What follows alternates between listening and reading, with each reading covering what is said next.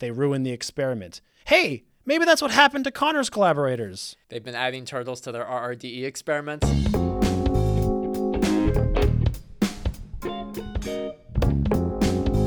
Welcome to the Electrochemistry Podcast, where we discuss all things electrochemistry. I'm your host, Dr. Alex Peroff, and with me is my co-host, Dr. Neil Spinner.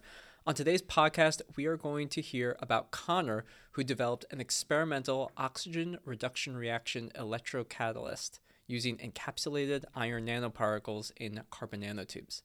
Developing non-precious metal electrocatalysts is no easy task, and Connor has spent several years developing his electrocatalyst that has finally made some headway. So much so that his advisor wanted to start collaborating with other labs to do more characterization and development of the catalyst. Now, Connor had been perfecting his thin film deposition process for prepping his catalyst on a rotating ring disc electrode. It was part science and part arts and crafts. Connor had spent a week in a collaborator's lab teaching them his methodology for synthesis, thin film preparation, and rotating ring disc experiments. And by the time the week was over, his collaborators were in good shape to do the research independently. A few weeks had gone by and the collaboration was going well. Initial results seemed to correlate fairly accurately between Connor's lab and the collaborators' data. However, about a month into this collaboration, data from RRDE studies began to diverge. Connor was getting reasonable results with his electrocatalyst current density for oxygen reduction, but his collaborators were getting a value about 63% higher than his. This is a pretty big difference. They compared the percent weight of the catalyst, the instrument settings, solution conditions, how the calculation was performed, and while they found minor differences that are to be expected from one experiment to another, nothing explained the massive difference between measured current densities. So what is going on between Connor and his collaborators? Well, what's going on here is too many cooks in the kitchen, and why would you ever want to collaborate? It just sounds awful. You know what they say about PhDs? Well, to be fair, I think they probably say a lot of things about PhDs. But in particular, we have this one that we actually say around our office, is that if you ask 3 PhDs a question, you get 4 opinions. So if Connor just stops all of this collaboration nonsense, I bet he immediately graduates with honors. What was your experience doing collaborations in graduate school? No, I didn't. That's why I finished in 2 years with 57 publications, an H-index of 904, and an honorary degree from 16 different countries. You're a regular prodigy. Yeah, if only. Yeah, everything I just said is a complete lie, in case it wasn't obvious from the fact that, well, it's physically impossible to have an H-index greater than your number of publications, and I also did not have 57 of them. But in all seriousness, I did have a couple of stints of attempted collaboration when I was in grad school. And while neither were really like damaging, I guess, neither of them really went anywhere either. So at best, I personally just kind of found it mostly useless. Yeah, I went to Northwestern for graduate school, and the chemistry department really pride themselves on collaborations. So most of my colleagues, including myself, were co-advised and tried to combine research efforts across different research groups. I would say most of the time, students and their research tended to lean more to one PI's research than another. I rarely saw projects that had a 50-50 combination of 2 different research groups. So what you're saying is that Northwestern science departments are basically just a bunch of gigantic Transformers amalgam robots that are made up of a bunch of different science-y research topics. Are you a giant robot? Are you going to shoot lasers at me? Well, that's mostly correct, except about the giant robots. It's more like nano robots. Northwestern was the kingdom of nano, if there ever was one. Man, if I ever heard a science buzzword thrown around, it was nano. Kingdom of Nano sounds like the alternate name for that school in the movie Zoolander. If you remember, where Ben Stiller's character, he's looking at this model of a school. It's called the Center for Kids Who Can't Read Good and Who Want to Learn to Do Other Stuff Good Too. And then he says how can the kids go to school if they can't even fit through the door? So tell me, Alex, how can anybody even go to Northwestern Nano School when they can't even fit inside the building? Wait a minute. Are you referring to 2001 American comedy film Zoolander, starring and directed by Ben Stiller, also featuring Owen Wilson and Will Ferrell? Yes, as a matter of fact, I am. And I don't really know a lot about the glamorous world of male modeling, but I do know that collaborations work a lot better when everybody can fit inside the building.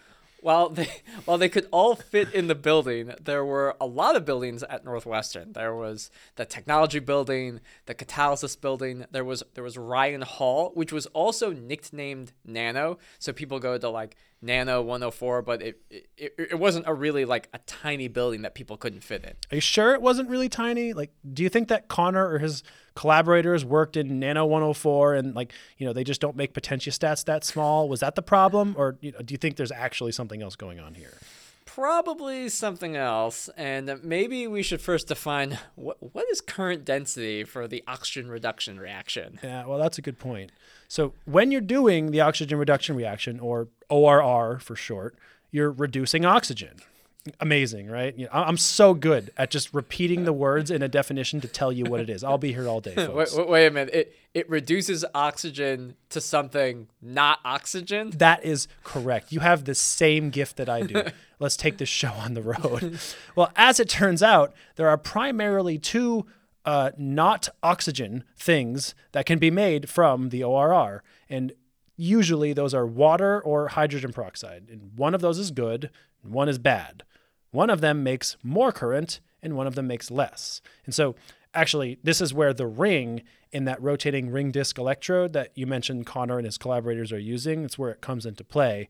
I'll let you describe that a little bit later. But getting back to the point about current density, what you're looking for as a researcher is the most current possible, because current is just a fancy word for electricity, and electricity helps you scroll Instagram for many hours. And listen to this podcast. More importantly, yes, listen to this incredible podcast. So the metric that's often used as a benchmark for ORR electrocatalysts is the current density, and often at a specific potential. So like, for example, you can find these benchmarks here in the United States. It's often set by our Department of Energy. And to the best of my knowledge, it's something like, based on 2021, like 25 milliamps per centimeter squared at like 0.9 volts, something like that. So now what this means is you're measuring that Instagram and podcast running current, but you also need to know the area of your electrocatalyst, because current density, as the unit suggests, is basically dividing current by surface area. So now that we know what current density is and why it's so important, we now need to think about why Connor's collaborators have 63% higher current density than Connor. Right. So what do you think could be the reason? So one thing, it might have to do with travel. I do wonder, like, if Connor needed to travel like to another state or another country for this collaboration, because typically you don't like send a person out for a week. Like, so I'm imagining that Connor traveled to this lab, dropped some non-precious metal electrocatalysis knowledge, and then bounced. And it's not uncommon that there might be some knowledge, some experimental details that Connor mastered over his years of doing electrocatalysis and his development that just can't be taught in just one short week.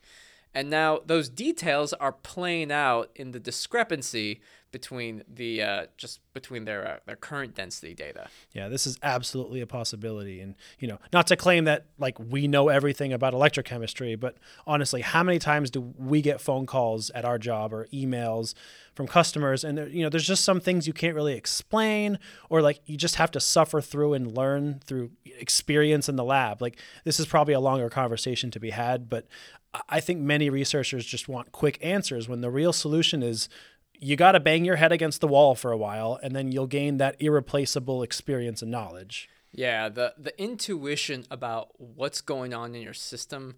Sometimes we get customer calls about some random electrochemistry problem, which could be caused by a number of just various different issues. But usually we're able to guess the problem relatively quickly because we've got the experience, we've got the intuition. Now, Connor's got intuition and experience about the system that the collaborators don't. And so it's hard for the collaborators right now to figure out what the problem is. So then what you're saying here is you think we're pretty settled that, the error is with the collaborators and not with Connor. I assume that you mean that this, 63% higher current density that the collaborators are getting, that's the one that isn't right. Yes. In this case, I am making the assumption, because Connor has done this for a much longer period of time, he's probably done more ORR experiments with more consistent results, and he's probably rationalized why his value for the current density is relatively accurate compared with his collaborators. But this is just an assumption. Okay, so then I guess before we go any further, trying to figure out, the cause of this current density discrepancy here, we should probably just go over some basics and, describe what RRDEs are. Yeah, that's a good idea, because not everybody listening might be familiar with it. So let me try to describe what an RRD is, and hopefully this makes sense, because we're on a podcast. It's hard, try to visualize this. So a rotating ring disc electrode, or RRDE for short, is used for hydrodynamic electrochemistry, or simply put, hydro meaning water or just some kind of electrolyte, and dynamic involving motion. So basically, we are rotating this electrode tip, which makes a vortex in solution. Imagine one of those Category 5 tornadoes, throwing cows through the air like in Twister, but it's in solution and it's less violent. Rotation rates can be around like 400 to 3,600 RPM, rotations per minute. So pretty fast. Wait, did you just reference 1996 American epic disaster film Twister, based on a screenplay by Michael Crichton and Anne-Marie Martin, starring Bill Paxton and Helen Hunt? Yes, I did. But I actually never saw the movie. I just remember the flying cows in the trailers. I remember actually seeing this movie when it came out, and I think the worst part of Twister was that it created a generation of posers who suddenly thought they were tornado expert meteorologists or something. And the next news story that mentioned some tornado in Oklahoma, everyone at my school would be like, "Oh, that's an F9005 tornado with aggressive wind speeds." Like, dude, shut up. You don't know anything about tornadoes, just like me. Do you also walk into the bank and start telling all the, workers how they should diversify their investments better because you watched Wolf of Wall Street? I'm trying to think, like, was there a movie that really inspired me into my particular profession? Now that you mentioned, I did have a brief stint as an undercover sunglasses-wearing alien fighter in the late 1990s after I watched Men in Black.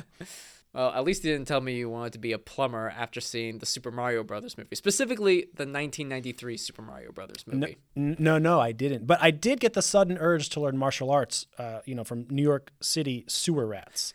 Spoiler alert, it didn't go well. That's not Super Mario Brothers. That's Ninja Turtles. Oh, well, what again? Super Mario, Teenage Mutant Ninja Turtles. What's the difference? The original Teenage Mutant Ninja Turtles movie from 1990 was good, and I've seen it as a kid and as an adult, and I still think it's amazing. Come on, Jose Canseco Bat, tell me you didn't pay money for this. Alex, do you even know who Jose Canseco is?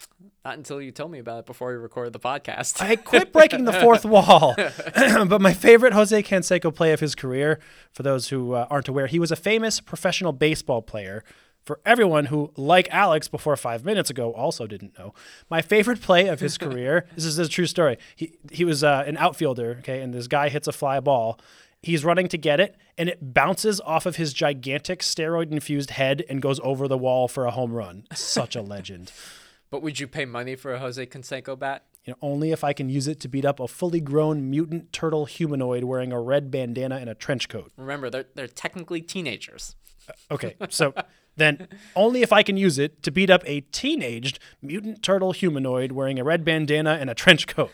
Let's make it happen. I'll check eBay for the bat. You go find the turtle.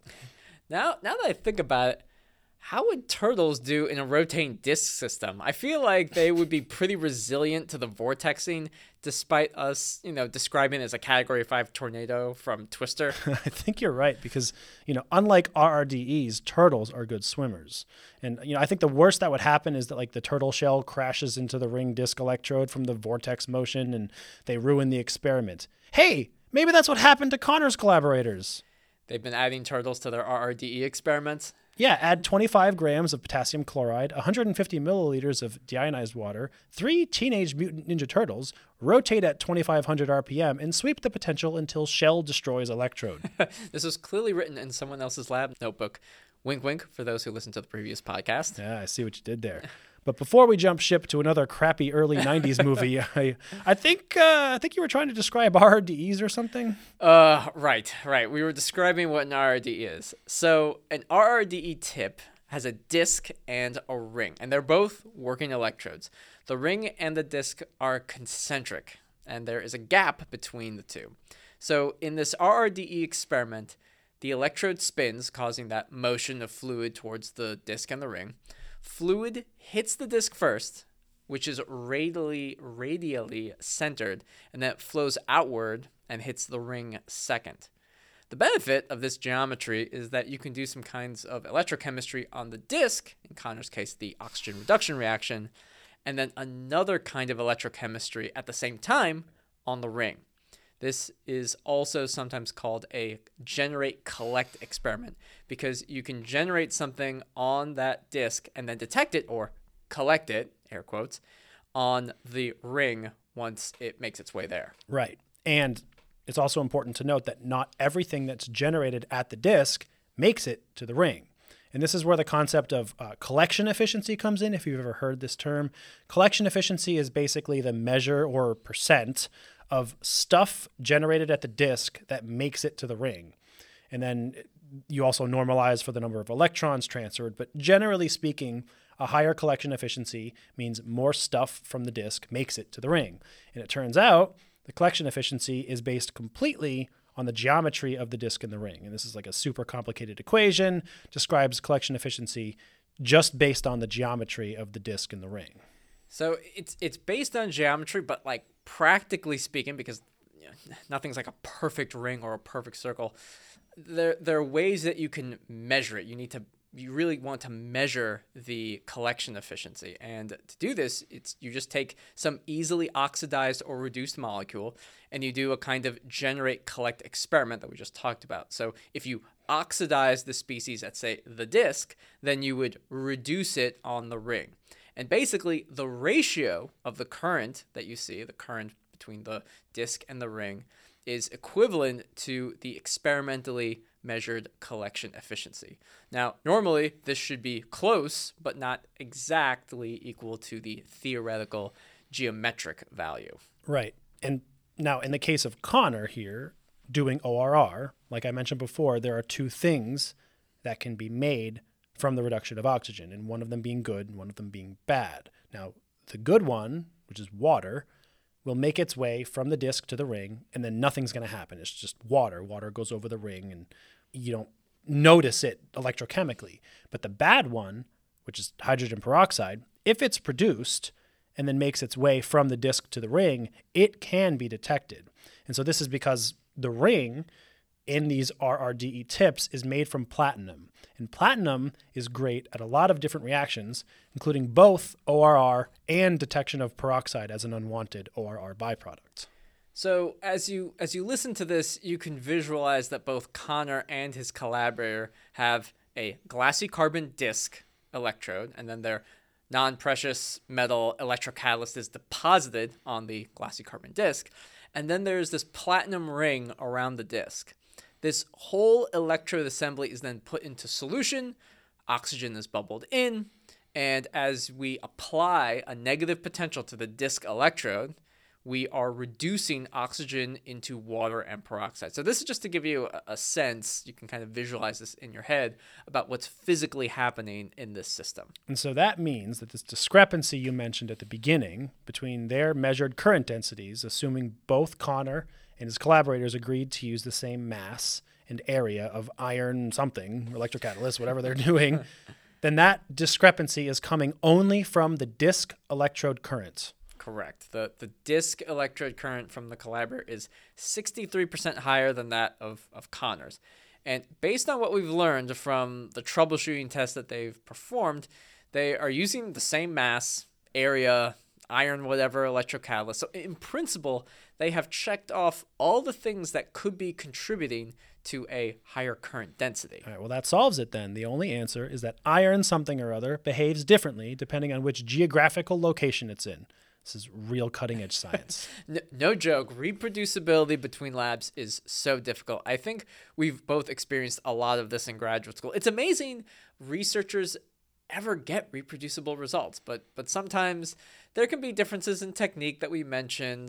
This is half science, half arts and crafts in a way. Honestly, it's just like baking. I always think about baking like part like cooking, part science, probably because I'm a huge nerd and I think about science when I'm making banana bread. I do enjoy baking, and to a degree, there's a lot of science in the measurements, but when it comes to kneading bread, I feel like there's some serious technique and effort that's not easily reproducible. Did you know that there's a profession known as like a master baker? Like all they do is bake.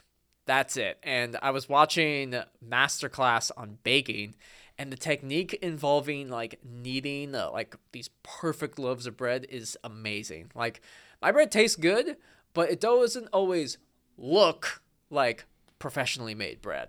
Honestly, I don't think I've ever made real bread or even like kneaded bread dough that somebody else made, so I'll just take your word for it. And I probably should have clarified before, when I say banana bread, it really means more like banana cake, because anybody who likes banana bread knows that the term bread is a very loose definition. It doesn't even have yeast in it. It's like a bread imposter. Well, one time I actually had some salty banana bread, and I can claim that it was less of a cake and more of a bread, as we define cakes as being sweet and breads as being savory. Yeah, well, I would really more use the yeast or no yeast as the determining factor for bread. But, then again, I'm apparently not a master baker, so what the heck do I know? All I really do know is that every time I end up baking, and believe me, I'm really not that good, so it's not too often, thankfully. The worst part is the cleanup. I'm extremely picky about getting my kitchen surfaces messy. I hate it. And so I'm always having to wipe down everything and like polish the stove from every spill and, flour cloud that just gets absolutely everywhere. It drives me insane. Oh, you know what? I think you're onto something. Are you pondering what I'm pondering? No, I think so, but how will we get 3 pink flamingos into one pair of capri pants? Oh man, Pinky in the brain. I deserve that one, but what I meant was that the issue with current density has to do with polishing. In particular, platinum contamination from the ring getting onto the disc electrode during electrode polishing. Ah, I see. So it's not a baking thing, but probably the collaborators started polishing the glassy carbon disc and the platinum ring on their RRD tip at the same time. And so, eventually some of the platinum being polished, from the ring made its way to the disc. Yeah, and we know that platinum is a catalyst for ORR. So if there's platinum on the disc, then that could lead to a higher, current, I mean, increased current is coming from the same reaction. So I'm feeling confident that this is a polishing issue. They could confirm this by doing something like XPS or XRD or some kind of elemental analysis technique on the glassy carbon disc. And if they see platinum, then I say, case closed. Well, if they don't get platinum, then, misbehaving iron, whatchamacallit, is still a working theory. But, I think you're probably right. So it means that they need to find a better way to polish their disc and ring electrodes. Maybe by going with like an RRDE tip that, lets you change the disc in and out so it can be polished separately. Like, just like the fine set of change disc products offered by Pine Research, for example. It's just a random thing that popped into my head just now. Yeah, I think the ability to switch out the disc electrode and be able to polish the disc and the ring separately is critical. I mean, imagine all the ORR studies that could be suffering from platinum contamination. All this can be solved with a change disc electrode. Well, that's enough shameless plug for our products, but thank you for listening. And now it's time to listen to more product plugs from our sponsors. Hi, Pine Research here for the Wave Vortex Electrode Rotator, the convenient and compact solution for all your RDE, RRDE needs. The Wave Vortex is not a lava lamp, but a sleek, powerful, and electrolyte whipping instrument that is revolutionizing the electrochemistry world. Just pop on your electrode tip, hop into the lab, and you'll be crushing that research in no time. It's as simple as pop, hop, and the fun don't stop. I'm out here in the Pacific Ocean, and the Wave Vortex is powerful enough that it's sucking up so much marine life I'm gonna have a seafood dinner for years! The secret is the hydrofluctuating knob, where you can give it all the RPMs your experiment can handle, and then some. Just set it and forget it. Call now and we'll send you the Wave Vortex for just 394 easy payments of $19.95. But through this exclusive podcast offer, we'll also send you absolutely nothing as a free gift. But we're not done. Call in the next 42 seconds and we'll quintuple your order. Don't hesitate. Start vortexing your way to a PhD today. Advertisement is a joke for comedy purposes and is not real, nor does it constitute an offer of any kind from Pine Research. Restrictions apply. See terms and conditions for details. Not valid in Alaska, Hawaii, any of the contiguous 48 states, or any country on any of the 7 earthly continents, except Antarctica. Contact Pine Research for details, real offers, life advice, or product quotes. All right, everybody, we are going to play a very exciting game of Echem Abstract Mad Libs. So maybe you played Mad Libs when you were younger, like I did, but if you haven't, I will try to explain this game to you now. So a Mad Lib is a story with keywords removed, leaving blanks that need to be filled in. So example of blanks would be things like, nouns, verbs, adjectives, numbers, stuff found in a car, things in the same category as the blank, right? Okay, so the goal of the Mad Lib is to have somebody who is unfamiliar with the story fill in the blanks, but like blind. They don't know anything about the story or what the context is. Now, usually this results, hopefully, in something kind of nonsensical and hilarious. Today, we're going to play Echem Abstract Mad Libs using a fake electrochemistry abstract that I've created. And I'm going to ask my esteemed colleague, Dr. Alex Paroff here, for a series of chemicals and numbers and, elemental prefixes, instruments, things like that, right? Like electrochemistry things, to fill out this abstract. Now, Alex has not heard this abstract before. He doesn't know what the context is of the blanks. He doesn't know what the topic is. And so once all the blanks are filled in, and I've asked him all of them, I'm going to read this ridiculous, hopefully, sounding abstract and story. So, Alex, are you ready? Yeah, let's do this. All right. Here we go. Okay, I'm going to ask you for a bunch of these in a row, and you just tell me the first thing that pops into your head. So, I need an adjective. An adjective. Slimy. Ooh, slimy. This should be interesting. All right, another adjective. Thin. Ooh, I like it. It's different. It's different. All right. Different adjective.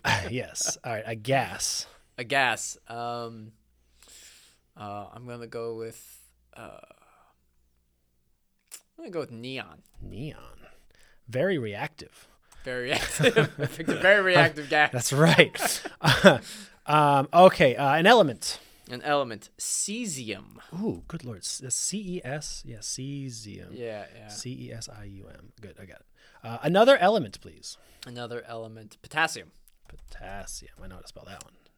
Just sticking to like one side of the periodic table. Yeah. And then the other side of the periodic table. Yeah, it's all the alkali earth metals. Okay. A prefix, like a scientific, unit prefix. So like milli or yes. deca or something like that. Correct. Okay. So let's do femto. Ooh, femto.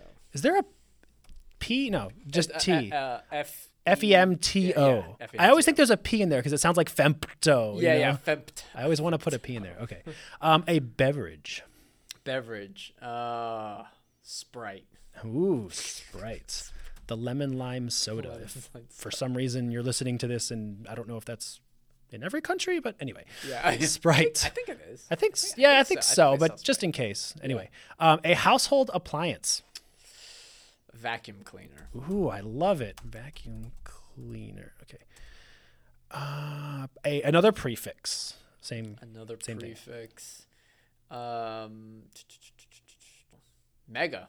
Let's go the mega. opposite. All right, opposite direction. I like it. Direction. All right, a number, and I will preface by saying any number. Right? This could be positive, negative, scientific notation. Any number. It doesn't have to be just like an integer. But it can be an integer. It's up to you. Let's go with 5.72. 5.72. All right. Another number, please. Another number. 38.5. 38.5. I'm like in a decimals mood today. I can see that. It's because I said it could be an integer, so you're just being a contrarian. Yeah, I'm just being a contrarian. All right, another prefix, please. Another prefix. Why are all my numbers like? There's a lot of weird ones. You're trying to think of the weird ones. It's like, well, yeah, and they're all like, because I'm always thinking about prefixes for either increasing or decreasing the magnitude or something like that's what we're going for. No, yeah. Let's go with kilo. Kilo. All right. A unit. A unit. Henries. Ooh. Yeah. Those are for Units inductors. That's right. Which are often meaningless. It's often meaningless. Electrochemistry. There's a bit of an inside joke for everybody. All right. I'm not going to apologize. All right. A number. A number. Let's go with 5,082. 5082. Yeah. Another prefix. I know this is a bit redundant, but it's a scientific abstract. Get over abstract. it. We have numbers and prefixes in units. All right. Yeah. A prefix, please. Prefix. Giga. Got it.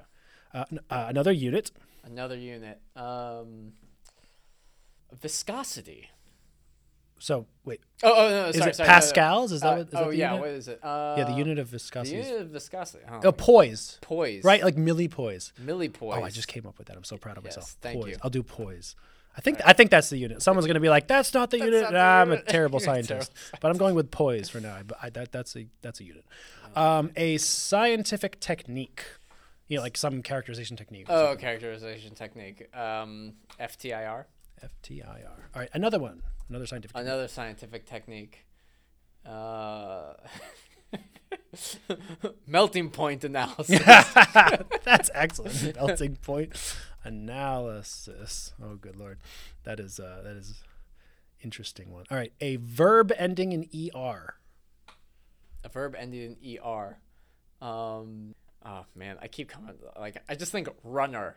Yeah, Runner. that's like the most obvious one. This is the Right? most obvious one. Yeah. That's the one that just comes to my mind. Is that what you're going with? Yeah, we're going with Runner. Got runner. it. A material property. Hardness. All right. A number. A number. E to the 2.5. E to the 2.5. Okay. That's very specific. Yeah. All right. A prefix. Prefix. Prefixes. All right. This is the last prefix. This is I the promise. last prefix. That's right. How about just micro? Micro. Yeah. Don't. There's so many. There's only so many. I feel like there's a lot of them that are like at the extreme ends of big and small. That you're like, oh, I wish I don't. I can't think of them at the moment. Like the funny. What would be really funny or for the moment, but that's fine. So okay, let's where am I at here? We've got an adjective. Fluffy. Ooh, Fluffy. That's definitely going to play a role in an electrochemistry abstract. Yeah. All right, we have like 4 or 5 more here. A gas. A gas. Another gas. Let's go with argon. Argon. Oh, also a very reactive gas.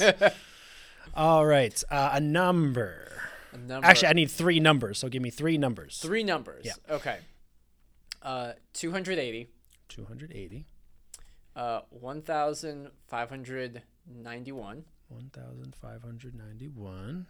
And then 7. 7. 7. All right, and the last one I need from you is a liquid. A liquid. How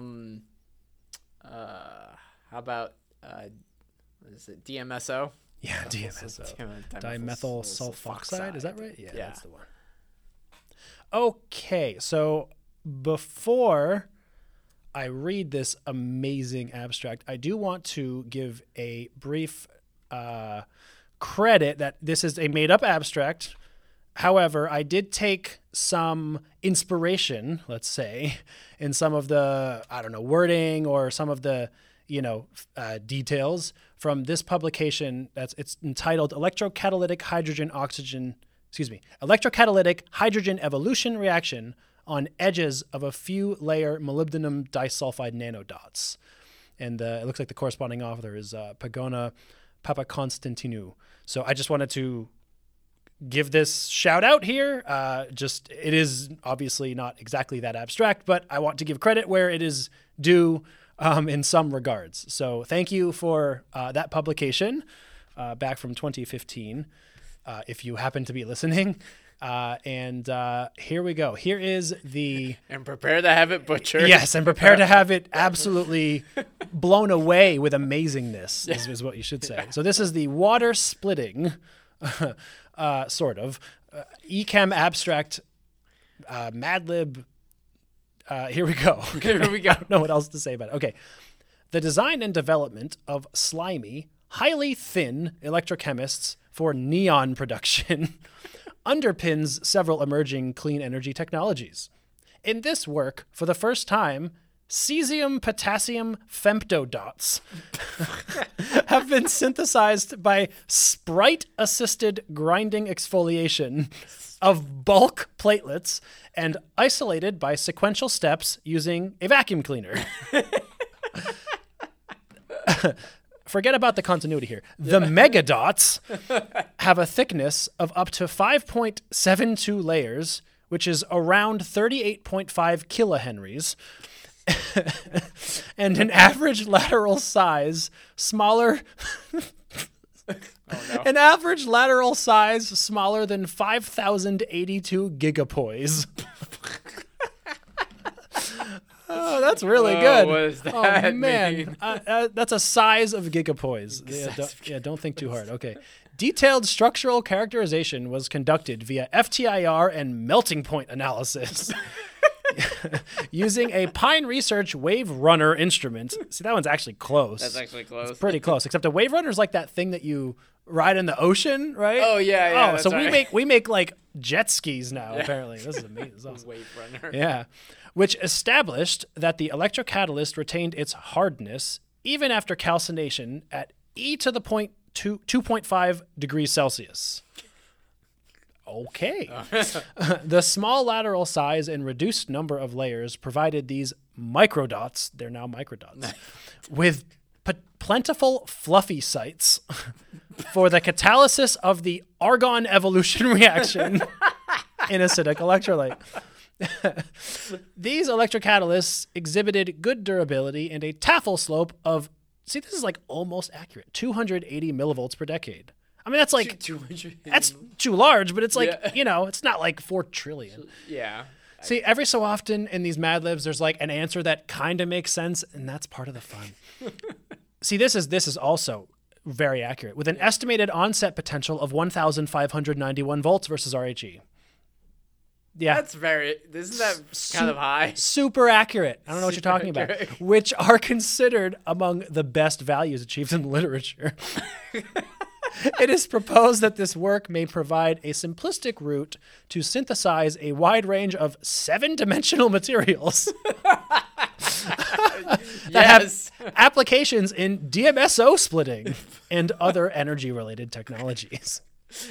DMSO splitting. And the argon evolution reaction. The argon evolution. That's the AER. It's closely related to the HER and the OER. Wait, but wouldn't it be like ARER? Yeah.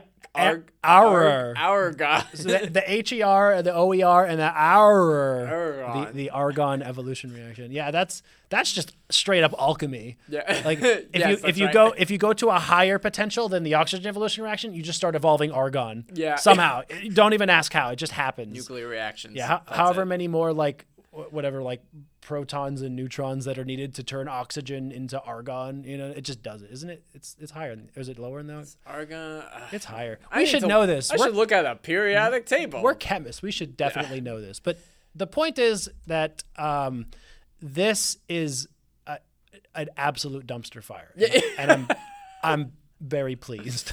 Yes. Oh my gosh. You need actually. E to the 2.5 degrees Celsius. Let's see, argon atomic number is about 18. Yeah, it's higher than oxygen is 8. Hydrogen is 1. See, it does require more neutrons and protons. Yeah, this is like chemistry 101, trying to bring back some of these things. I should know this better off the top of my head. And we need peroxide to undergo like a nuclear reaction, and then we form argon. That's it. We have just uncovered a new form of emerging electrochemistry. And with that, we're going to conclude this amazing episode, this amazing game here. So thank you all very much, and we'll see you next time on the Electrochemistry Podcast.